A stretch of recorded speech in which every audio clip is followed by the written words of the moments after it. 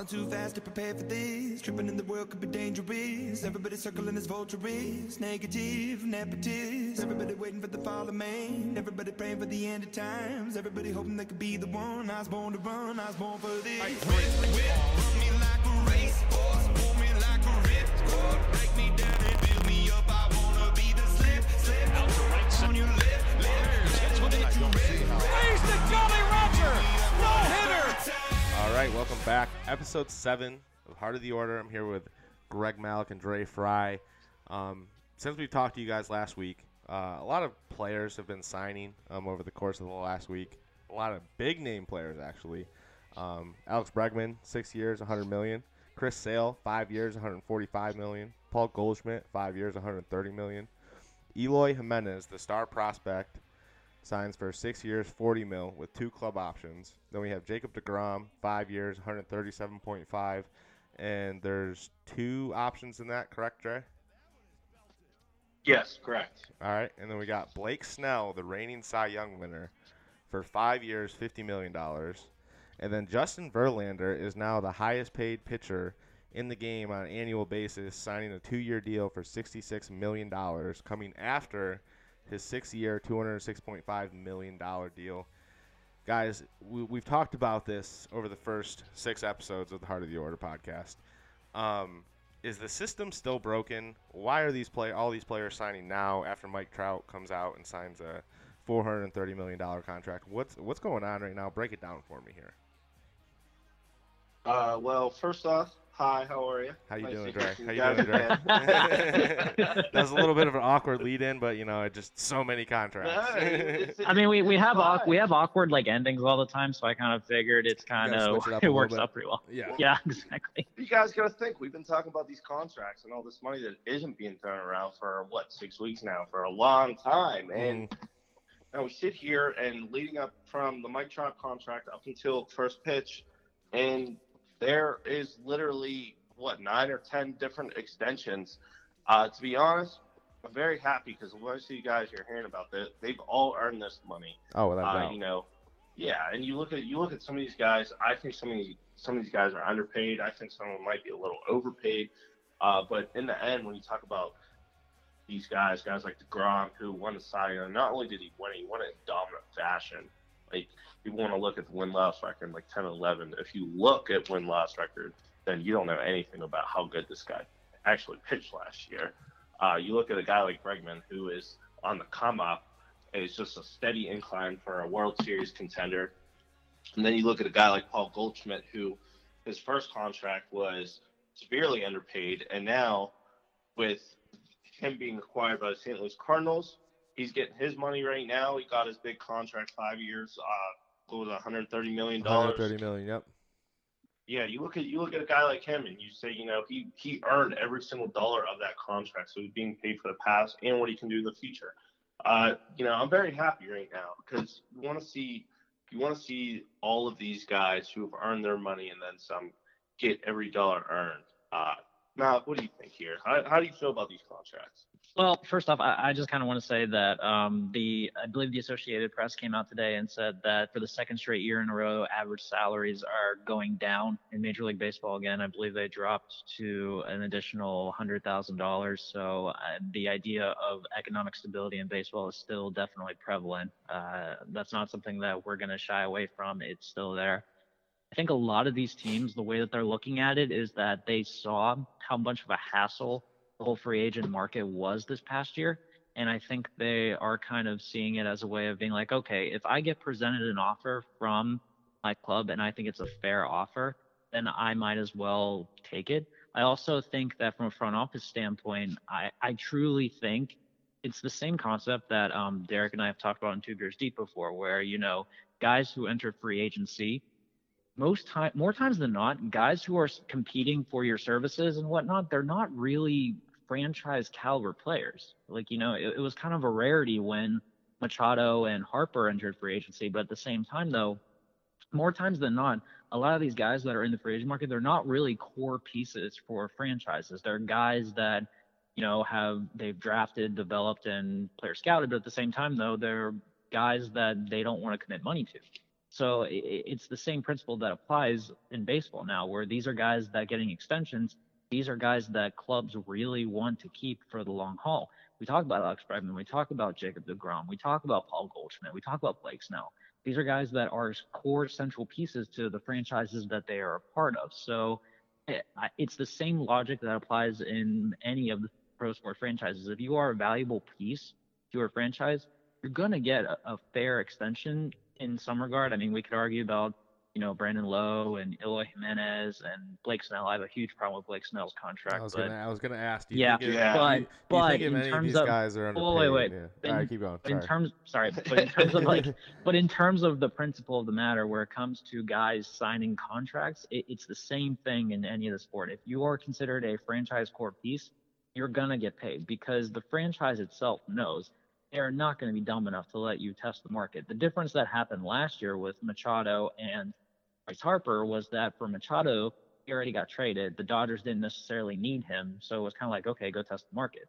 With Bryce Harper, it was like he had a career down year, and the Nationals had players ready to take over that mantle. So it was kind of like these were otherworldly talents right there, but they weren't necessarily pieces that were needed for the franchises that they were with. So that's kind of the differing opinion here. So I'm not ready to say that baseball's economic model is fixed, but it is nice to see guys that are considered stable pieces for franchises get the money they deserve, because that's something that really in any sport you want to see. I mean, yeah. I mean, I don't think there's anyone who would think that Mike Trout didn't deserve the contract that he got. Last absolutely week. not. No. Absolutely not. I mean, he's one of the most prototypical type guys out there. He's the franchise guy, and he went out and he got the biggest contract in MLB history.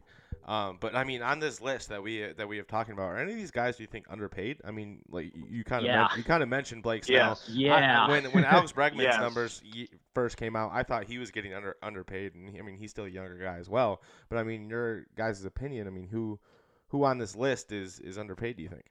Well, first thing I'll say with Bregman, that's an interesting thing because they still have Correa and George Springer they're going to have to give big money to. So I think with Bregman, it was kind of like, you know what, we'll give you your money. But at the same time, though, like we have to like think about the rest of these guys that we're going to have to pay out eventually. So credit to the Astros in that case. But Blake Snell, the American League Cy Young winner, getting a 5-year, $50 million contract is an absolute shame.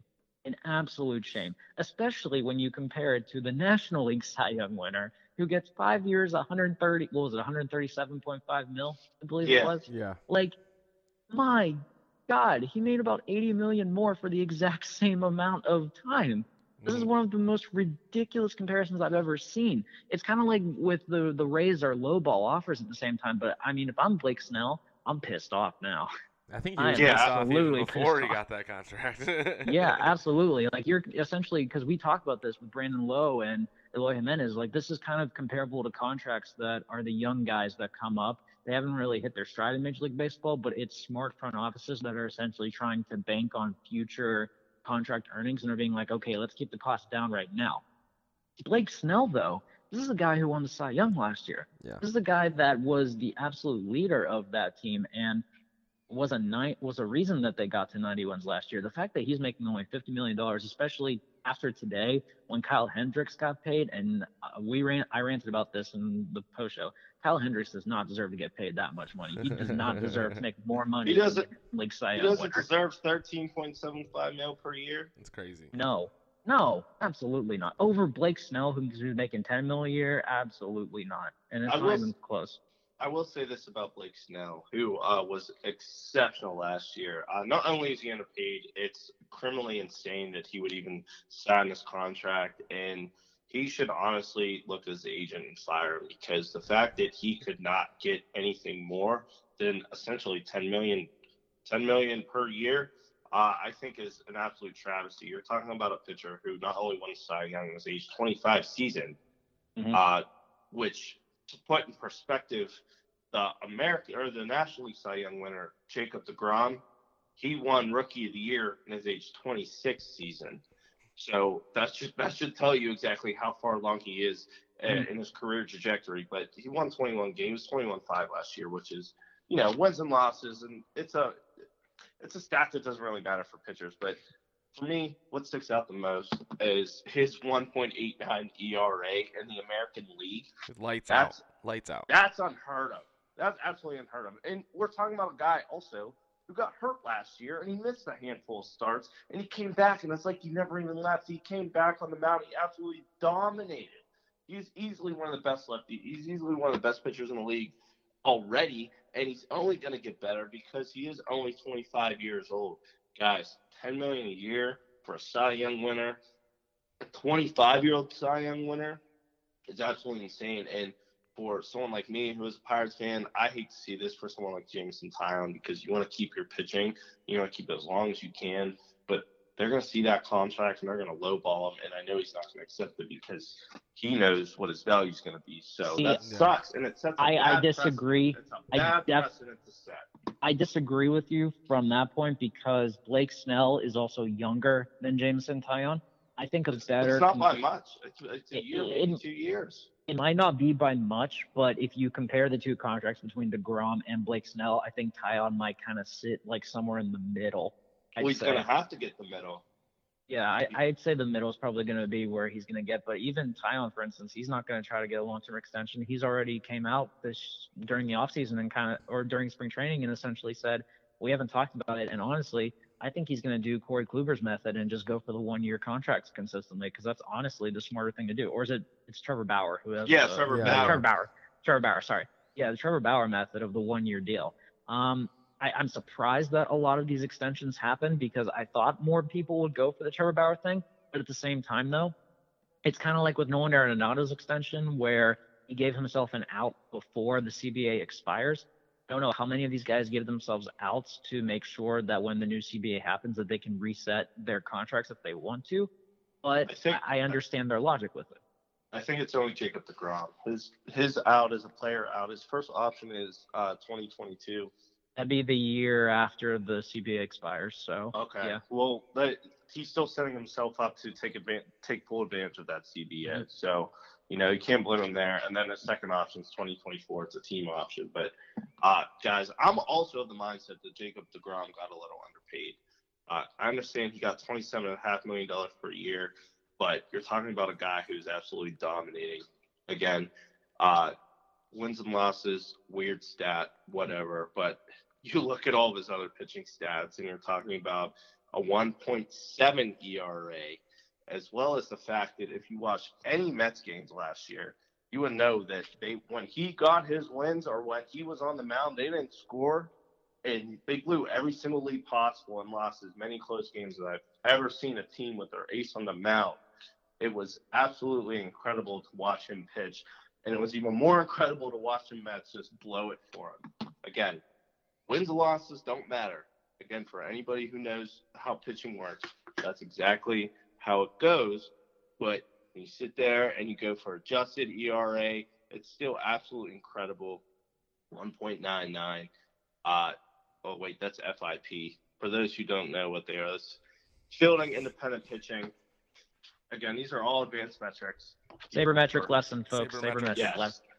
You got to learn your sabermetrics because that's the way the game's going to go. And the sabermetrics really determine value of a player. And there's good ones, there's bad ones, but FIP is a very good one to determine the value for a pitcher.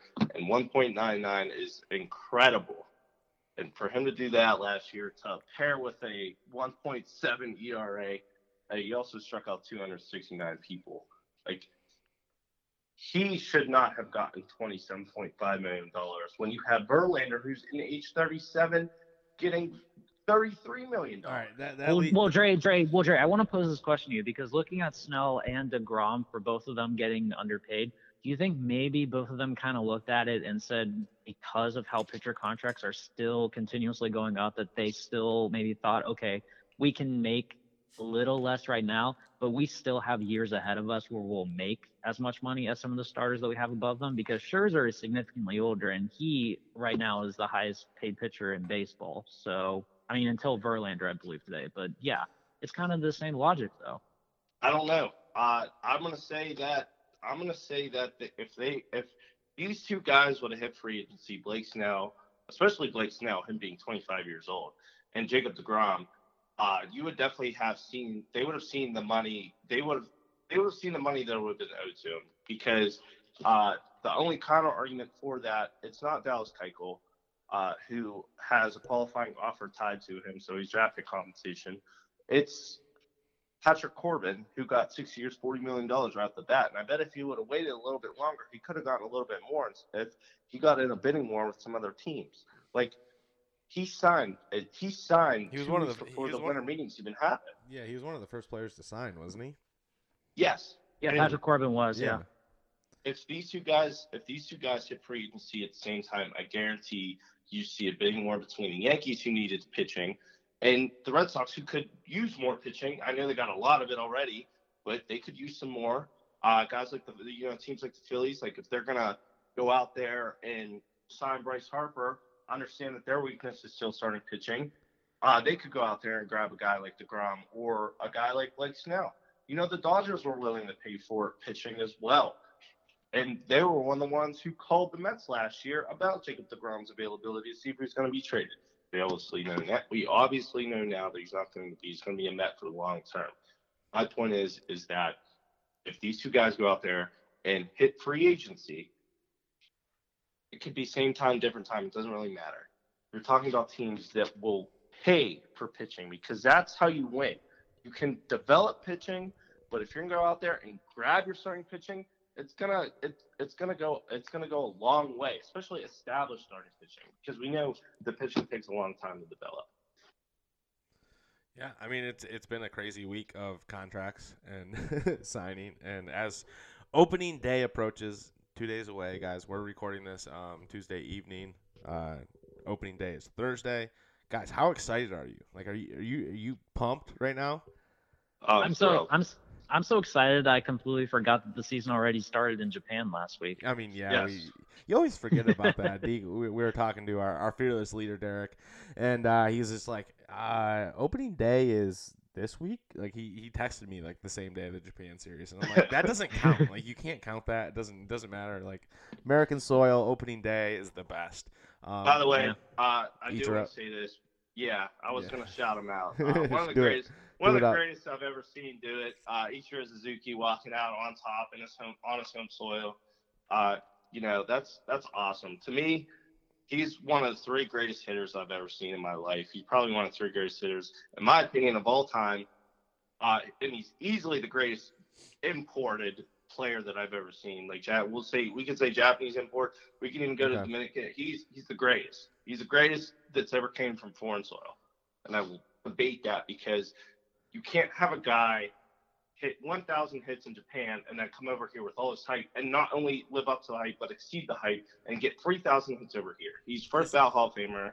He was incredible. Is he the only like Japan player that actually lived up to the hype? Like, you have all these players. Like, I mean, the one that comes to my mind is Daisuke. Like, he had so much hype surrounding him when he came over. Or like you have a Hideki Matsui. I don't know if he had a lot of hype when he came over, but like you have all these. Oh yeah. You have all these Japan players. Do you think he was the only one to live up to the hype? I will say that he was the only one that lived up to the hype, but it's important to know that if it wasn't for him living up to the hype, we would not have the amount of Asian talent in baseball right now. Because if Ichiro did not succeed, then you would not have seen the amount of effort and scouting and talent development that goes into going over in Asia by a lot of these teams. So Ichiro was a pioneer from that standpoint. He opened up doors for the game to a lot of Japanese talent that might not have happened if he didn't come over and succeed as well as he did. So in terms of that, not only is he a first ballot Hall of Famer for what he did on the field, but in terms of what he did off the field and essentially introducing the American audience to Japanese baseball, he's going to be remembered for that. He basically opened the floodgates. I mean, that's what it was. He did. Right? Yeah. Mm-hmm. Exactly. And you got to shout out Heidi Onuma because he was here first. Yep. He paved the way for Ichiro, but Ichiro just took the torch and he took it he ran with it. He took the game to a whole new level when it came to the game of Japanese imports. And then you see guys like Daisuke get, bid on for millions of dollars before he decides a contract. Guys like you, Darvish, you're absolutely right, Greg. He paved the way for guys like that and paved the way to letting us know that baseball is 100%. It's a worldwide sport. It's not football. It's not basketball. It's about the best athletes. some of the best athletes that you can find on a baseball diamond don't exist here in the United States, and you got to tip your cap to Ichiro for that. So, yeah, congrats. Yeah. I mean, he was one of the greatest players to watch. I mean, I grew up watching him. I mean, he's been there since I started watching baseball. So, Also introduced the drag bunt to American society, which you can always say is a big thing. I mean, could you his swing is basically like a drag hit. Like, could you say that? That is true. It's a slap hit. It's a slap hit, essentially. Yeah. It was a slap hit. He introduced the slap hit, and he got three. I don't want to say he got 3,000, but it really helped him a long way. Oh, a long way. All right. Perfected hitting. So we are 2 days here away from opening day, but we here at Heart of the Order still have one more preview in our back pocket. It's the last division in the Major League Baseball. Dre, Greg, I know you guys have been waiting to unleash your knowledge on this division. So I'm going to hand the reins over to you guys. The NL Central, take it away, guys. I mean, we'll start with the Milwaukee Brewers, 98-67 winners of the division last year. What do you think? All right, so I'm going to start off right now that the Milwaukee Brewers essentially live and die by this offense. This lineup is probably one of the best in baseball. What all can you say about Christian Yelich? Essentially became an MVP caliber player last year. All you can say about him, man, he became just a marketable face after getting out of that hellhole in Miami, and that's all I can say. Jesus Aguilar is a big power bat that kind of is akin to Prince Fielder, except right-handed. If you look at the rest of this offense, though, this offense is also underrated from a lot of their contributors, too. I love Travis Shaw. I think he's such an underappreciated player in that lineup that I think he's going to get some love this year. Mike Moustakas came over in the trade deadline last year and was a big bump for them. And you always forget about Ryan Braun, too. He may not have the power that he used to, but he's definitely someone to look at. And for me, guys, the free agent signing of the season and is going to actually do a huge role for them potentially making the playoffs, Yasmani Grandal. Yep. This is a guy who was a huge contributor last year for the Dodgers and helped that rotation a lot. And this is a guy that is going to be needed so much because this rotation is just it's not that good. I'm sorry. It is not that good. Don't apologize. It's really not. This team lives and dies by their offense, and they are an injury away from being under 500. They really are. Yeah. Yes. And sorry, Miles. I don't mean no, by all means. I'm just so excited. I really am excited because simply put, this is last not because we're Pirate fans. This is last because again, you know anything about baseball, and you look at this team, not this team. You look at this division, top to bottom. Hands down, far and away, most competitive division in baseball right now. And you can look. We're going to point to each and every team, and right now you're hitting the nail on the head when you talk about the Milwaukee Brewers. Their lineup is stacked from top to bottom. Aguilar came out of nowhere last year, put on a clinic with his power. It was insane because again, out of nowhere, no one saw it coming. Grandal, great signing. Travis Shaw, professional hitter. Orlando Arcia, he's not that great of a hitter, but he's a really good defender. And Yelich, you talk about the MVP, who they're pairing out there with Lorenzo Cain, who is solid in center field and also solid atop that lineup. Pitching is a weakness, but they have another glaring weakness in my humble baseball opinion, and that is also their defense. When you take a guy like Travis Shaw and you take him out of his comfort zone at third base and you put him at second base, that can only pose problems. And they tried to do it last year, when they traded for Moustakas, and it worked and it got them to the playoffs, but they got there simply because of the fact that their offense was insane with a guy like Christian Yelich, who was also raking this spring. And I only know that just because he popped up on my TV screen, guys. He's still hot. He's slugging 450 this spring, guys. This is a tough team. This is a real tough team. And their starting pitching, again, is their glaring weakness, and you need starting pitching to win. But if they can get the same stuff they got out of their bullpen last year, you don't need any starting pitching. Josh Hader, lights out. Knievel, lights out. Jeremy Jeffress, lights out. That was a bad 7-8-9 combo. And a guy like Hader, who was proven to give you multiple shutdown innings, they only need 5 innings. Can't ride that all year, but they only need their starters to go 5 innings to keep it competitive. If they can do that, the offense will take over. This is a scary team. So, I mean, just kind of after hearing your guys' opinion, I mean, do you think that they have enough starting pitching and enough offense to do what they did last year? I mean, they were 2 wins away from 100 wins. Do you think they have the talent to do that again, even though they don't have the starting pitching?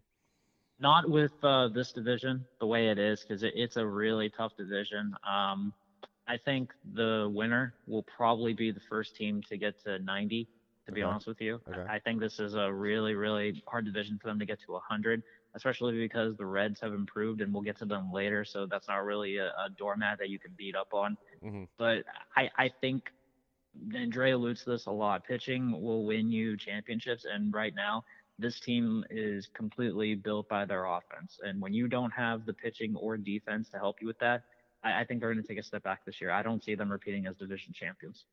I don't either, for the simple fact that they don't even have the assets to go out and acquire the starting pitching needing. That if they are in it by July 31st, that they can say, hey, take our top prospects and take all these guys and give us your ace, a guy like Marcus Stroman, who I expect to be available come trade deadlines. They can't acquire him. Right, your number one trade target's going to be Keyston Hira, and there's no way they want to give him up because he's going to be a huge piece for them when Moustakas moves on eventually. Yes, and after that, they don't have anyone else in the top 100, so they have no farm system. So they're relying strictly on the fact that they're going to be healthy, that their offense is going to just carry them, and that their pitchers, their starting pitching is going to it's going to keep them competitive. It's going to be tough in this division. It's extremely deeper than it was last year. For them to win 98 games, it would be an absolute miracle.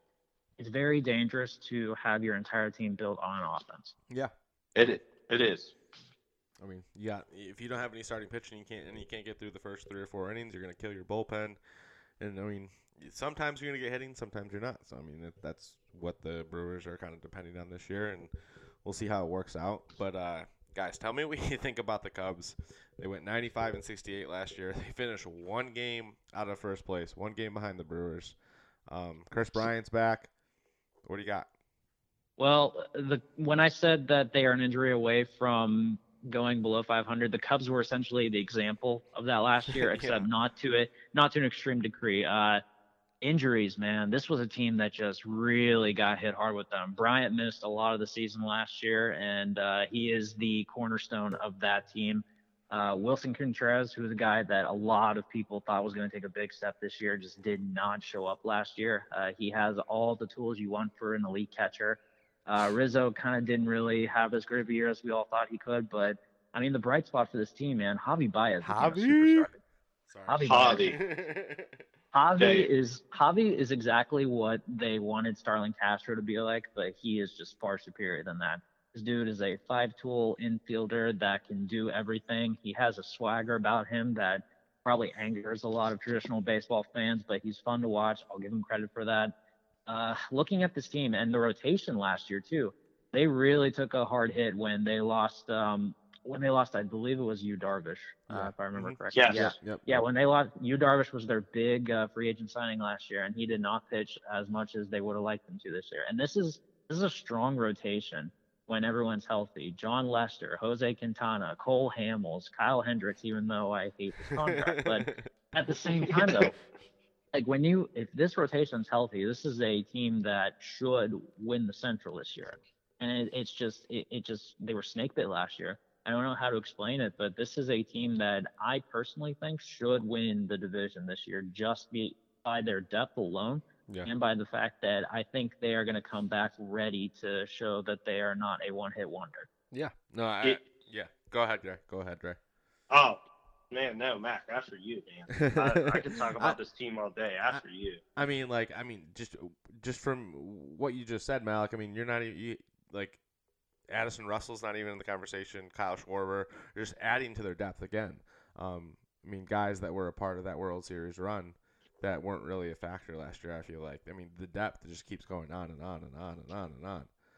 But I agree. I think they could be the division winners this year as well. Dre, go ahead. Oh, yeah, nice. Short to the point, man. No, Cubs, in my opinion, on paper, they have the best 5-man rotation in the NL Central.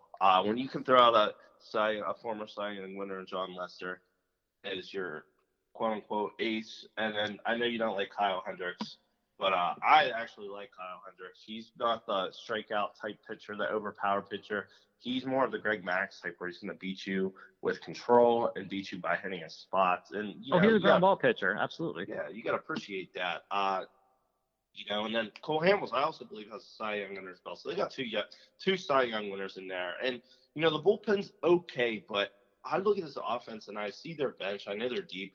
They honestly, I think if the Cubs lose this division, it's not because of injuries like it was last year. It's because they honestly underperformed and just completely failed as a team. And you don't know what the dynamic is in there. But you see all this talent that they have that isn't even going to start. They have Ben Zobrist, who is a Swiss Army knife. He can play anywhere from the outfield and the infield as well. They move him all over the diamond.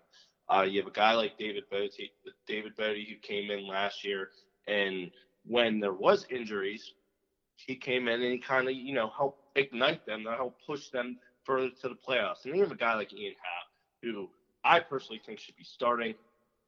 But they don't have a position for him, and that's what kind of sucks. The whole cog in this entire Cubs lineup is about it's the fact that they have Jason Hayward he's getting paid $184 million, and he doesn't deserve a dime of it. Ever since he signed that contract, he's been absolute garbage. He's been trash. He can't hit for power. He's a right fielder. Dre's rant of the week. He plays Gold Glove defense, but you're not going to pay $35 million a year or whatever. I'm not going to do the math. We all know it's not $35 million, but the point is like he's useless for this team, and he's taking up so much money for them, and because this quote unquote salary cap, the invisible cap that there is, they can't go out there and acquire the right pieces to help them, put this team to the next level. Like, everyone's talking about the Cubs to sign Bryce Harper, but you knew deep down it was never going to happen because of the fact that they paid all this money to Jason Hayward, who has not lived up to this contract at all. And then you have Kyle Schwarber on left, who's a great hitter. But, if he's not in the homers, he's not really doing anything. He hits for power, but at the same time, he plays horrible defense, and that kills them as well. This team just honestly, if they don't do it, because you look at guys like Hobby, who is very fun to watch. I'm a big Hobby fan, I must say, and it sucks to say as a Pirates fan, but he just plays a game with so much fun, and he's so good. A guy like Chris Bryant, who's finally healthy, and a guy like Rizzo, who is very solid. I think one of the more underappreciated first basemen in the league. When you have guys like that can make up for the deficiencies of Hayward in the lineup and Schwarber on defense, I honestly feel like if they don't win this division, it's all on them. It's all on them just not performing to the capabilities that some of these guys are. It's also on them for making just terrible decisions and adding the wrong pieces to the right core. Guys like Hayward should not be on there. To touch on this too, you mentioned this in the Brewers preview too, but this is another team that is screwed if they have to go out and become buyers, because essentially they basically gutted their entire farm system to win during their World Series run. So now their most valuable pieces are probably Schwarber and Happ. They did. They did. But their pieces that most teams are going to want are probably going to be either Schwarber or Addy or Happ even. Like, they're not long-term pieces, or Bodie. Like, these aren't long-term pieces, but these are guys who play significant roles for that team. So, I mean, that could really screw them over, especially when the season progresses. And then you have whispers, and they're not really rumblings or anything, but you have whispers of this. But you don't know. Everyone's talking about Chris Bryant's free agency for some reason. I don't understand why, because I'm pretty sure he's like 3, maybe 2 years away from even reaching free agency. I understand if he hits free agency, he's going to be one of the most sought-after players, but you should not be talking about that because that's 3 years down the road. Their window is now. Do you think he would really leave Chicago, though? People said yes because of the fact that Bryce Harper's his best friend. Said maybe he wants to play with Bryce. Yeah, but I mean, everyone said Bryce would go to Chicago. That's what I mean. I think he's still somewhat snake bit after what happened his rookie year True, when they kept him down. Yeah, with keeping him down to work on his defense when he even was quoted saying, "I probably got 3 ground balls during my entire time." Yeah. I think he's a little snake bit about that and kind of still holds a grudge. But at the same time, though, this is a guy who is, when healthy, he's an MVP candidate. I mean, like, he's not the best third baseman in baseball. I think Arenado is, but he could get a contract very similar to Arenado if he's healthy this year. Yeah. Yes, when he's healthy, he just rakes. He's absolutely incredible to watch. He's scary in that lineup. He helps carry that team. And it's funny that he's snake bitten because you're talking about a team like the Chicago Cubs who won't hesitate at any site to give a guy like Jason Hayward $184 million. Oh my God! Okay. Enough of the Jason Hayward rant, please. We have 3 more teams to talk about. Hey, Dre. Worst contract ever. Dre, he did give the speech that won them the World Series during the rain delay. All right, give him a break. They got lucky because of that rain delay. Rajai Davis, he would have ended them. Oh my God! All right. Okay, Dre. Enough Hayward talk. Let's move on. All right. So Malik doesn't get madder. We're gonna move on to the Cardinals, and Dre doesn't keep ranting. We're gonna go on to the St. Louis Cardinals. 88-74 last year. 7.5 games out of first place. They just signed. They just traded for Paul Goldschmidt this offseason. What do you guys got? I'm gonna take a deep breath, and I'm just gonna. I'll keep it short and sweet. I'm sorry. Well, wait. I need to get this off my chest because, oh man, in the time that I've been a baseball fan, the St. Louis Cardinals are the one team that I hate more than anything. I despise the Cardinals organization because they are everything that I want an organization to be. But dear God, I hate the Cardinals. I hate Cardinals fans. I hate the fact that they think they are the number 1 baseball market in America because honestly, there's some truth to it. And God, I hate how the organization is run because it is exactly how I want every team to run their organization. They have a deep farm system. They bring guys up. They fill holes perfectly. And then when someone's ready to leave, they just plug it and move it on like nothing else. I don't think they've had an under 500 record since 1997. That's scary to think about, and it pisses me off to no end, but I'm going to give them some respect because this team is the same team that we always come to loathe and fear, but I'm going to give them respect. Yachty's still doing his thing. I don't know how much longer he's going to be there for because he's getting up there in age, but Yachty's still Yachty. Matt Carpenter is just an absolute freak. I don't know how to explain it, but he's just who he is. Colton Wong, Paul DeJong, Harrison Bader is, I think, a stud, to be honest with you. And, and Marcell Ozuna is a guy that really came over last year that people thought big things. He didn't really perform up to the standards that you kind of thought, but I think he could have a good comeback year. This is a very deep rotation as well. And then, honestly, the 2 big pickups this year, Andrew Miller came up out of nowhere, is going to be a huge, huge part in keeping those leads that they love to have. And then, of course, Paul Goldschmidt, which, Dre, I'm going to let you take. Goldie. Yeah. Number 1, I was always one of the biggest Paul Goldschmidt fans out there, and now this really sucks because I can't watch him succeed. I can't. It's going to kill me to watch him succeed because I know he's going to succeed. But not only is he going to succeed, guys, it's so St. Louis Cardinals that this guy's probably going to come in. He's going to hit an unworldly 340, slug like 45 homers, and knock in 150 runs. And he's going to win the MVP. And people might think I'm exaggerating, but I swear to God, it is so St. Louis Cardinals that happens. He's like the perfect St. Louis Cardinal, I think. He is. He is. That's what makes it worse. He's like a quiet guy. He just doesn't, he's not in the headlines a lot. He just does his thing and plays well, and he's the perfect St. Louis Cardinal. They go out there. The St. Louis Cardinals go out and they literally acquire the pieces that you don't ever expect. They're the most under the radar, but when they make a move type, oh my goodness, here come the Cardinals type team. I can't explain it because this is a team I did not expect to actually go out and acquire Paul Goldschmidt. More than anything, I was scared. I was so scared to death that they were going to sign Manny Machado because they had Carpenter at first. I'm like, oh, they're going to go get Manny. He's going to put up these unworldly numbers, and it's going to suck because he's going to sign a 10-year contract. But no, you know what they do? They do the complete opposite and go get the other star that no one's talking about because of Bryce Harper and Manny Machado are free agents.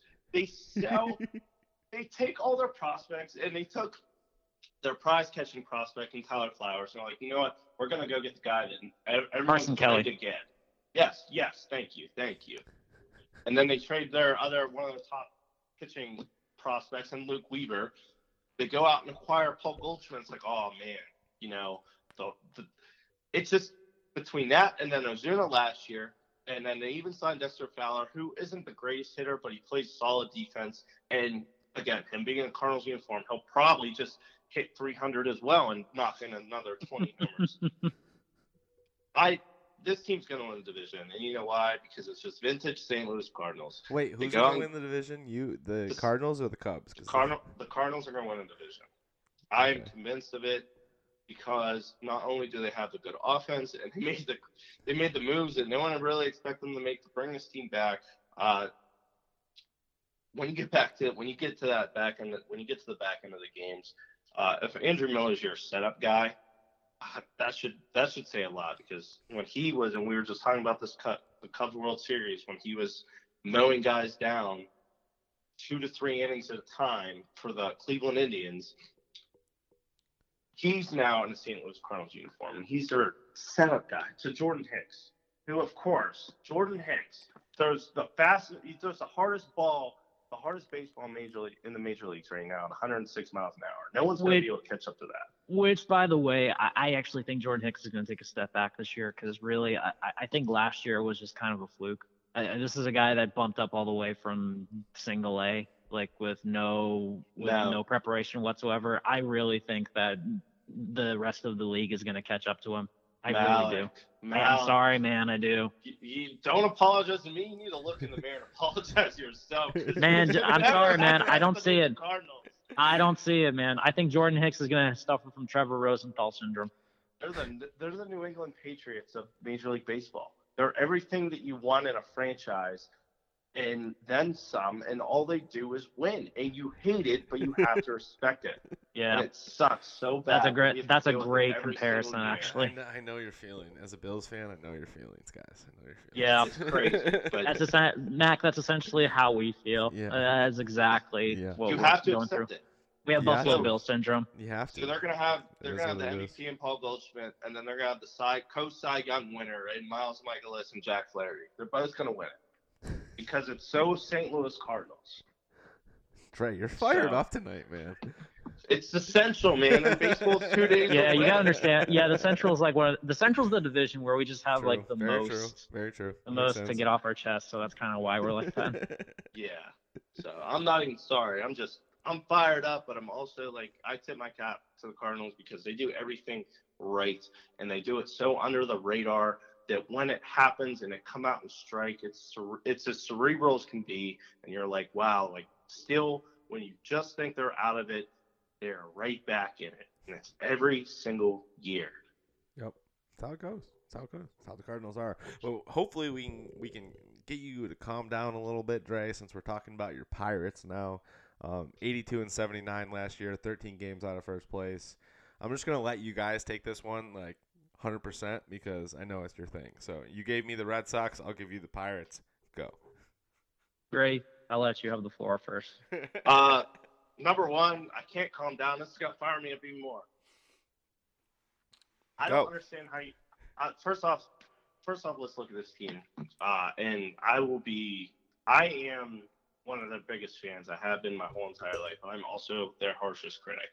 And I feel like I can accurately judge this team and be as unbiased as possible. Their 1 through 4 rotation, Jameson Taillon, Trevor Williams, Chris Archer, Joe Musgrove, without a shadow of a doubt, is the best it's the best 4-man rotation in this division. I think Jameson Taillon could win a Cy Young as early as this year. He really turned it on last year after the deadline, And you saw him kind of take on that ace role, and he continued that into the offseason by being the vocal leader, really participating with the media and then also being the representative for labor negotiations. The Pirates went out and they acquired Chris Archer and Keone Kela to try and make sure they were going to compete.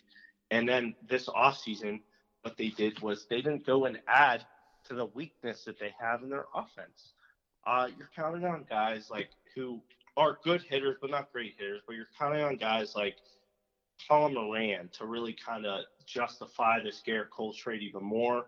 I know they have Joe Musgrove and then Jason Martin in the minors who is waiting, but we don't know exactly where he's going to fit because there isn't any holes in this outfield right now with Polanco, Dickerson, Marte. You're counting on a guy like Colin Moran to really give you something. And right now, Jung Ho Kang is the starter, but he's hitting Joey Gallo numbers. He hits a home run if he hits 20 bats, he's going to hit 5 dingers, and all 5 of them are going to be homers. That's what he's doing right now. But for him to do that, it's the trajectory he's on. He might be the Chris Davis of our team, and I'm okay with that. Whoa! Don't be putting that evil on us, Trey. If he hits 40 homers, I'm okay with it. Trey, don't put that evil on us. Do you have any idea how horrible Chris Davis is right now? What if he hits 40 homers and hits for like 130? That's even worse because again, that's worse than Joey Gallo. But Adam Dunn. I'm just saying, you just said you were okay with him hitting 40 homers, and I was asking, what if he hits 40 homers and hits for 130? Then again, big problem.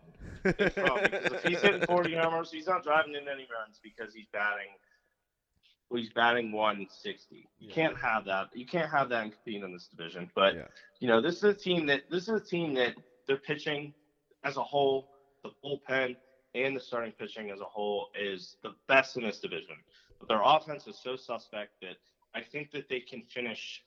I think they have a chance to finish second because the pitching's so good. But I'm not so. I'm really reluctant on the offense because you're expecting a lot from.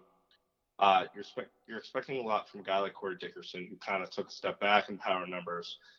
You're expecting a guy like Tony Marte, who is a free swinger, and he can be so hot, but then when he's cold, it's so bad. And then you're expecting a guy like Josh Bell, who really, if Josh Bell plays up to his capabilities, then this team will be fine. And I think he can hit as high as 300, driving 30, 100 RBIs. I think he's that good. And now that he's finally got a couple full seasons under him, it's going to be fun to see if he reaches development. But again, outside of him, they didn't really do nothing to strip the shortstop position. They let Jordy Mercer go, and he didn't get any better.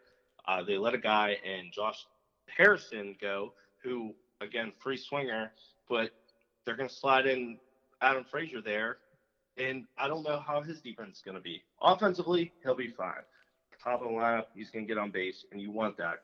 That's how you want to start off a game. That's how you want to start off an inning. But I'm just nervous about the offense. And, again, pitching dominant, offense not so dominant, and it's a big question mark on this year. I can see them finishing as high as second, but again, as low as fifth, just because of the fact that this division is so deep. Malik? Well, Dre basically kind of hit the nail on the head right there. This pitching staff is probably from top, if you include rotation and bullpen, it's the best in the Central. When you look at the offense, however, they're banking on internal improvement from year to year. And honestly, that's not a bad scenario to me. I think one of the big issues that you have with this is that you're banking on Francisco Cervelli to continue his offensive production from last year, but we don't know if that's going to be the case because he had concussion issues last year, and Elias Diaz did not play at all during the spring training because of his sickness. So you don't know what to expect from catching to start off the year. I think Josh Bell can have a much better year than he did last year. I think he was trying to pull the ball too much, and that's what led to his downturn. I think in terms of defense, though, Adam Frazier is it's not an upgrade, but it's not a downgrade either. It's kind of like an even trade-off to me. Josh Harrison was a splash play guy, but he wasn't the best defensive second baseman. I'm sorry. I'm going to be honest about that. That is fair. Very fair comparison. I think so. Very fair. I think this is a team that is going to remain somewhat the same as compared to last year. Not a lot of people thought that they were going to need 2 wins last year, and they surprised a lot of people. And this year, you have a rotation that's in a much better situation. Chris Archer started to come on strong in September after he got traded. I think that a full year of tie-on and maybe see how Trevor Williams goes. I mean, second year with Trevor Williams was absolutely historic, you could argue at some points, but we'll see how it goes with the full year. I don't think he's a dominant pitcher, but he's definitely in the same mold as Kyle Hendricks, where he's a guy that will try to get you ground ball outs, and that's something that can work with a defense that's going to be built around Eric Gonzalez and Adam Frazier and Kevin Newman and, Jung Ho Kang, who is right now probably a better defensive third baseman than Colin Moran, but Moran has really progressed during spring training to try to get himself up to that level. And right now, I think that they have what they need to be better. It's just getting it in. It's just essentially kind of repeating what they showed last year. I'll say this about the Pirates, and regarding our breakdown on the Brewers, how their identity is strictly offense. The Pirates, the best thing that they have going for them is that their clear identity is pitching. And the old adage goes, pitching trumps hitting every single time. So they have, not only do they have an identity, they have the right identity. And that's why I as a Pirates fan could be optimistic. And that's why all Pirates fans should be optimistic about why this team has a chance to turn some heads this year. Like you said, Malik, that last year a lot of people were picking them to utterly fail, to the point where some people were picking them to lose 100 games. And then they just come around and shock everybody and finish over 500. What I'm mad about is the fact they didn't make the necessary added additions to kind of, build off of that. But if they believe guys like Polanco can come back and be impactful, a guy like Gung, who is now sober, can give them the power that they need. It's a sad thing to say on this podcast, but it's true. It is true, but at the same time, if sober Gung is going to really carry this offense power-wise, RBI-wise, then I should be excited because I believe they got a chance every night with this pitching. They can go in and shut guys down no matter who we play. I have a question for both of you. Okay. Both of you said that they have the best pitching rotation plus bullpen in the division. Yes. Where do you think that ranks in the entirety of the major leagues? I think they have a top 5 rotation, to be honest. In the entirety of the major leagues, just to be safe, I'd say top 10. If I really broke it down, I can't go any further than 10. I just can't. They have guys that are good, but they have guys that are also on an upward trajectory. They're not there yet. They're not proven. I'd take the Mets rotation over them.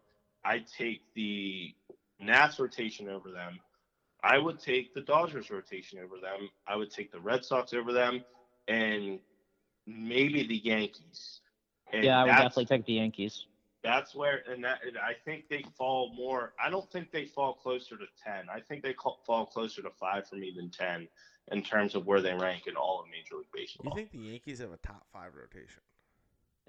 No, we're talking entire pitching staff. Oh, okay, yeah. I thought you were talking rotation. No, in terms of Major League Baseball, then yes, they have a top 5 pitching staff in baseball. Okay, that's what I was curious about. I mean, you just look at their pitching, and it's obviously the strength of their team, but you look in regards to the entire league, and I feel like they have one of the best pitching groups in the entire league.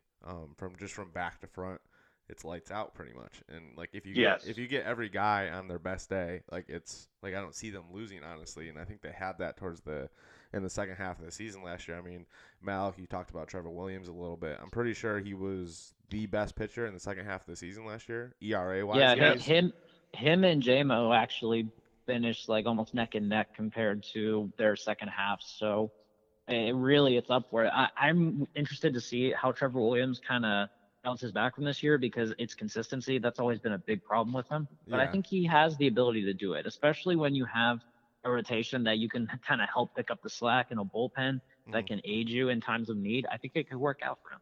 Yeah. I mean, I think you guys have a lot to be excited about. I said it all offseason, though. I think you guys are still missing a bat.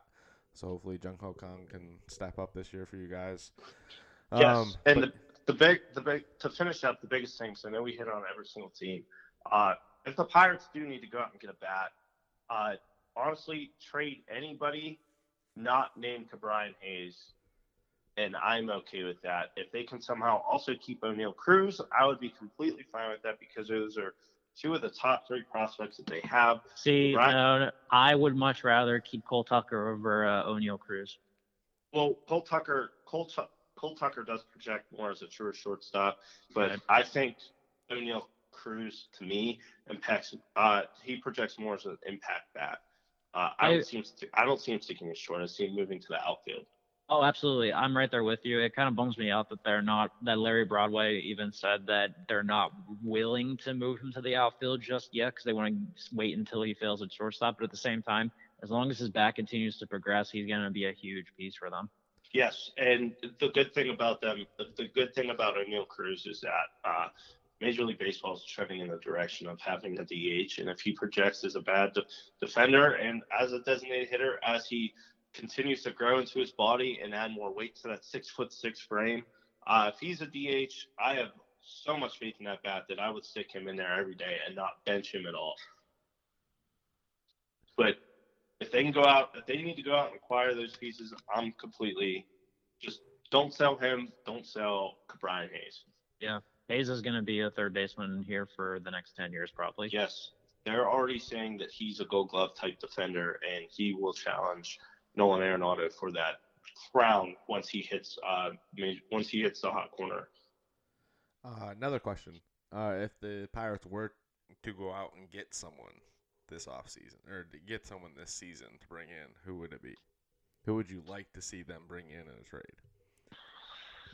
It's tough for me to say right now because it depends on who falls out of playoff contention, because more times than not, it's going to be based around who is having a rough season and who's realizing, okay, let's start selling some pieces off and then go after it next year. So I'm not ready to make that case just yet. If I can make a case for anybody, it's a team that I think is in dire need of a rebuild and more of an accelerated rebuild. I would look directly at Detroit Tigers and try to get Nick Castellanos. Just because I know Detroit's not going anywhere anytime soon, but they're on the cusp of being there with guys like Casey Mize waiting in the wings. You know, he's still a year or two out, but you know, if you can get Nick Castellanos for a good package of, you know, we'll say like Travis Swaggerty, their first round pick from last year, if he's headlining that deal, I'm okay with that. They might ask for Mitch Keller, and honestly, I would be completely okay with it, just for the fact that I think they have enough depth in the pitching ranks there, and the rotation and in the pen to kind of, you know, let a prospect like Mitch Keller go. Right. But they would need a hole in the outfield in order to get Castellanos, which they don't have. Yeah. So, I mean, now that we've talked about the Pirates, there's only one team remaining in the NL Central, and they were somewhat of a welcome rag last year. They finished 67 and 95, 28 and a half games out of first place. The Cincinnati Reds, they have made a few additions this offseason, including Sonny Gray, Yasiel Puig, Matt Kemp. Guys, what are you thinking? This is one of the most interesting teams in all of baseball. Yeah. The Reds are they follow the Cardinals model when it comes to drafting and developing and kind of sustaining it. And I mean, a couple of years ago, they had a deep team that got them very close to an NL Central and a pennant, but the difference is that they are not able to sustain it. And it's really unfortunate because they have probably one of the better hitters of our generation in Joey Votto. Votto is someone that is, you know, he's dying in Cincinnati.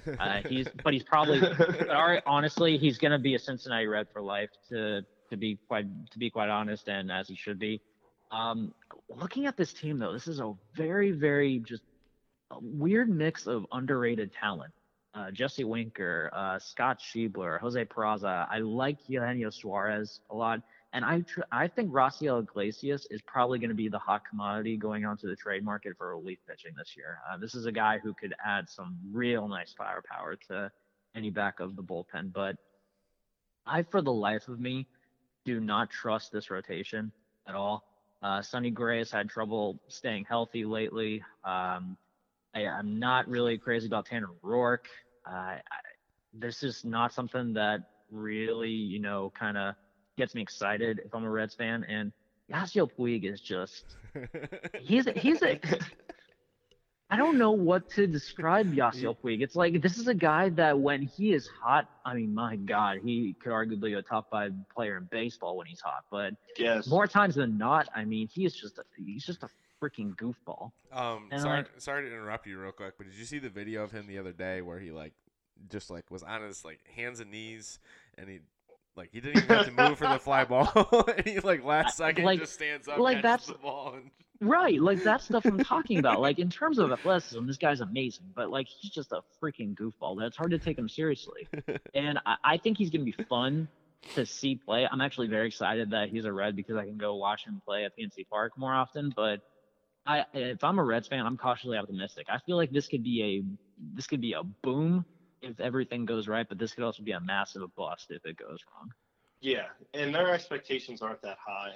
They aren't as high as ours for starters. I know they just made these crazy moves, but they kind of were dumped on them to get rid of the Homer Bailey contract, who is now in LA. He was part of that Yasiel Puig deal.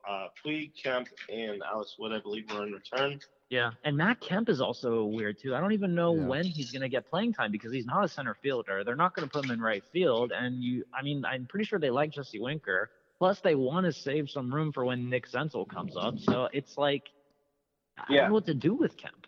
And they're grooming Senzel to be their center fielder because he doesn't have a position on the infield. They really like Scooter Gennett, and there's no reason not to like Scooter Gennett. Watching him last year, he kind of I don't know how the Brewers let him go, but the Senzel thing makes no sense to me. The Senzel thing makes no sense to me because I really think when he was drafted as a third baseman, I think he had the potential to be a solid third baseman. I don't get the fascination. I truly think Eugenio Suarez will probably be gone in a couple years anyway, so I don't get why they're trying to move him to center field, but I can understand it if the whole concept is to get him now. Yeah, and I think that's really what they're trying to do. They're just trying to get him in the lineup, and that's the best way to do it because a guy that they're waiting for in Taylor Trammell, who was their second best prospect, he's just not ready, and that's just being plain and simple. But who is ready is Nick Senzel, and Nick Senzel will, when he comes up, will be one of the most exciting prospects to watch. Not named Vlad Jr., but right now they don't have a place for him because Suarez is a major league hitter. You can't take him out of the lineup. And I know Scooter Gennett just got hurt, but what you're going to do is, you're possibly, you can't have Senzel up there and then send him back down whenever Gennett's ready because that's Gennett's position. You can't get him comfortable at second, especially if you're trying to get in the lineup in the outfield. So, it's a weird dynamic what they're doing there. But at the same time, again, boom or bust. A guy I do like, a guy I'm excited for, outside of Yasiel Puig is Luis Castillo. They named him as their everyday center, or is their opening day starter. And, he got some stuff, last year. Last year he came – did he come in? No? Yeah. Sorry, guys. Yeah, he was in the league last year. And, he got some stuff, but he, again, he's trying to kind of find his way. And for him to get the opening day nod just says, well, all you need to know about their pitching because a guy like Sonny Gray who comes with pedigree isn't even considered for the top of the rotation spot. It's Luis Castillo. Been in the league 2 years. It's a big third year for him. And I know that they're waiting on their former first-round pick, Hunter Green, to kind of come up and take over that ace role for them. He's nowhere near ready. Yes, he's not. He's not. But if you're trying to build a team to compete in this division because of how deep it is, you need to see what you have in a guy like Luis Castillo. So if you can get a number two, if you can get a guy like Castillo who you can rely on as a number two starter, that's wonderful. That's a win. So, I think that they're going to finish in fifth in this division. Again, any pitcher any pitcher on the Reds is cursed when you got to play 82 games in Great American Ballpark. I know I just praised Luis Castillo, but again, playing there 82 games isn't going to be good. I do want to say this about Joey Votto. I saw this crazy – I'm going to try to find it here. I saw this crazy Joey Votto stat that he has, since 2014, he has 500 walks and 489 strikeouts. And he's one in the next closest player. Again, I can't find a stat, but it's off the top of my head. The next closest player has 89 walks and like 77 strikeouts, which is absurd when you talk about how often this guy strikes out compared to walks. When you walk more times than you strike out, it should be a win. When you do that on a consistent basis, you really got to tip your cap. He's one of the best hitters ever. That's an elite level patience right there. Yeah. Yes.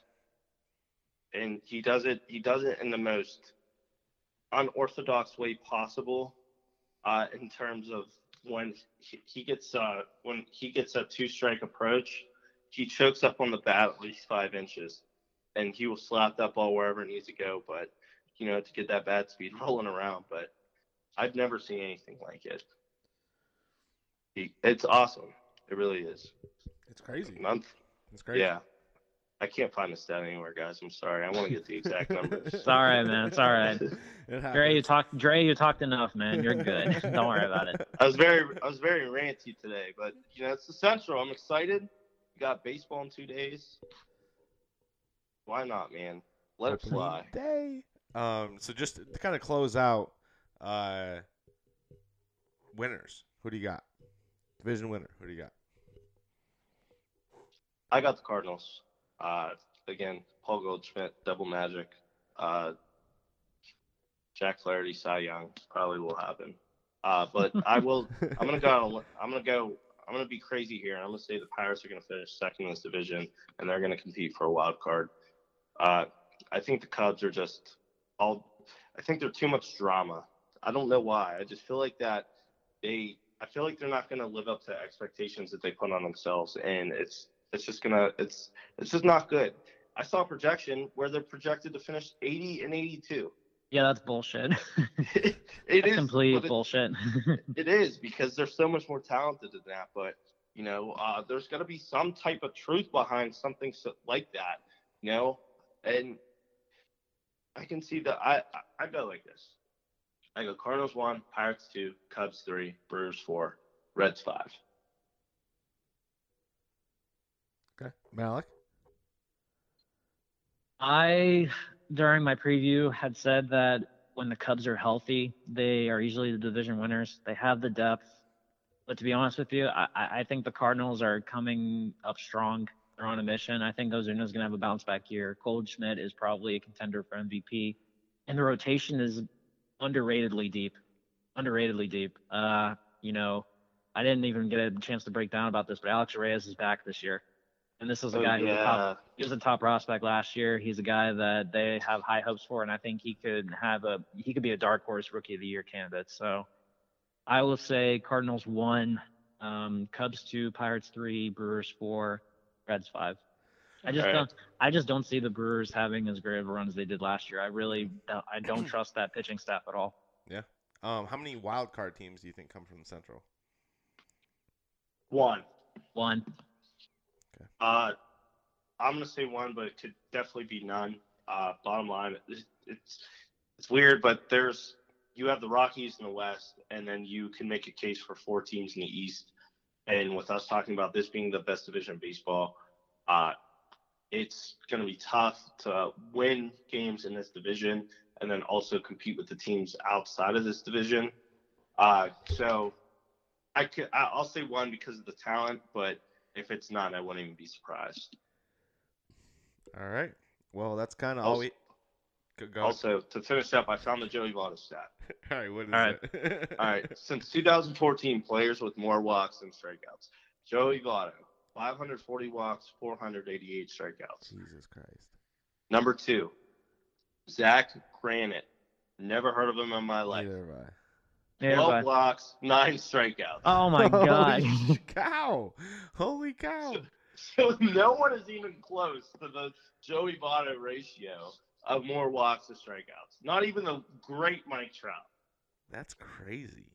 Yes. He's a lifetime Red. Lifetime Red. The only player on this list that any of us will know is Nyjer Morgan with 7 walks, 6 strikeouts since 2014. And then there are 14 players with 1 walk and 0 strikeouts. Wow. Yes. Holy shit. That's an article worthy stat right there, Dre. Yes. It is probably the best stat I've seen this offseason. Oh my God. Outside of the Mike Trout contract. I might have to That was steal pretty that from you.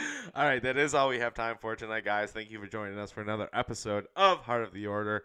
I'm Greg McAfee for Greg Malik and Dre Fry. Opening day is 2 days away. Make sure to tune in. I wrote an article earlier today about the opening day schedule. Make sure to check it out on thoughtsfromthebench.com. Guys, any shameless plugs to end it up? Stay tuned for 2 Beers Deep. We just recorded our podcast on Monday and our live show on Thursday. While you are watching some opening day action, give us a watch on Facebook. Root for our home team because it's a Pirates generation and everybody shout, Let's go Bucks! Thanks for joining us, guys. You guys want to say bye? Later. Root. Peace out.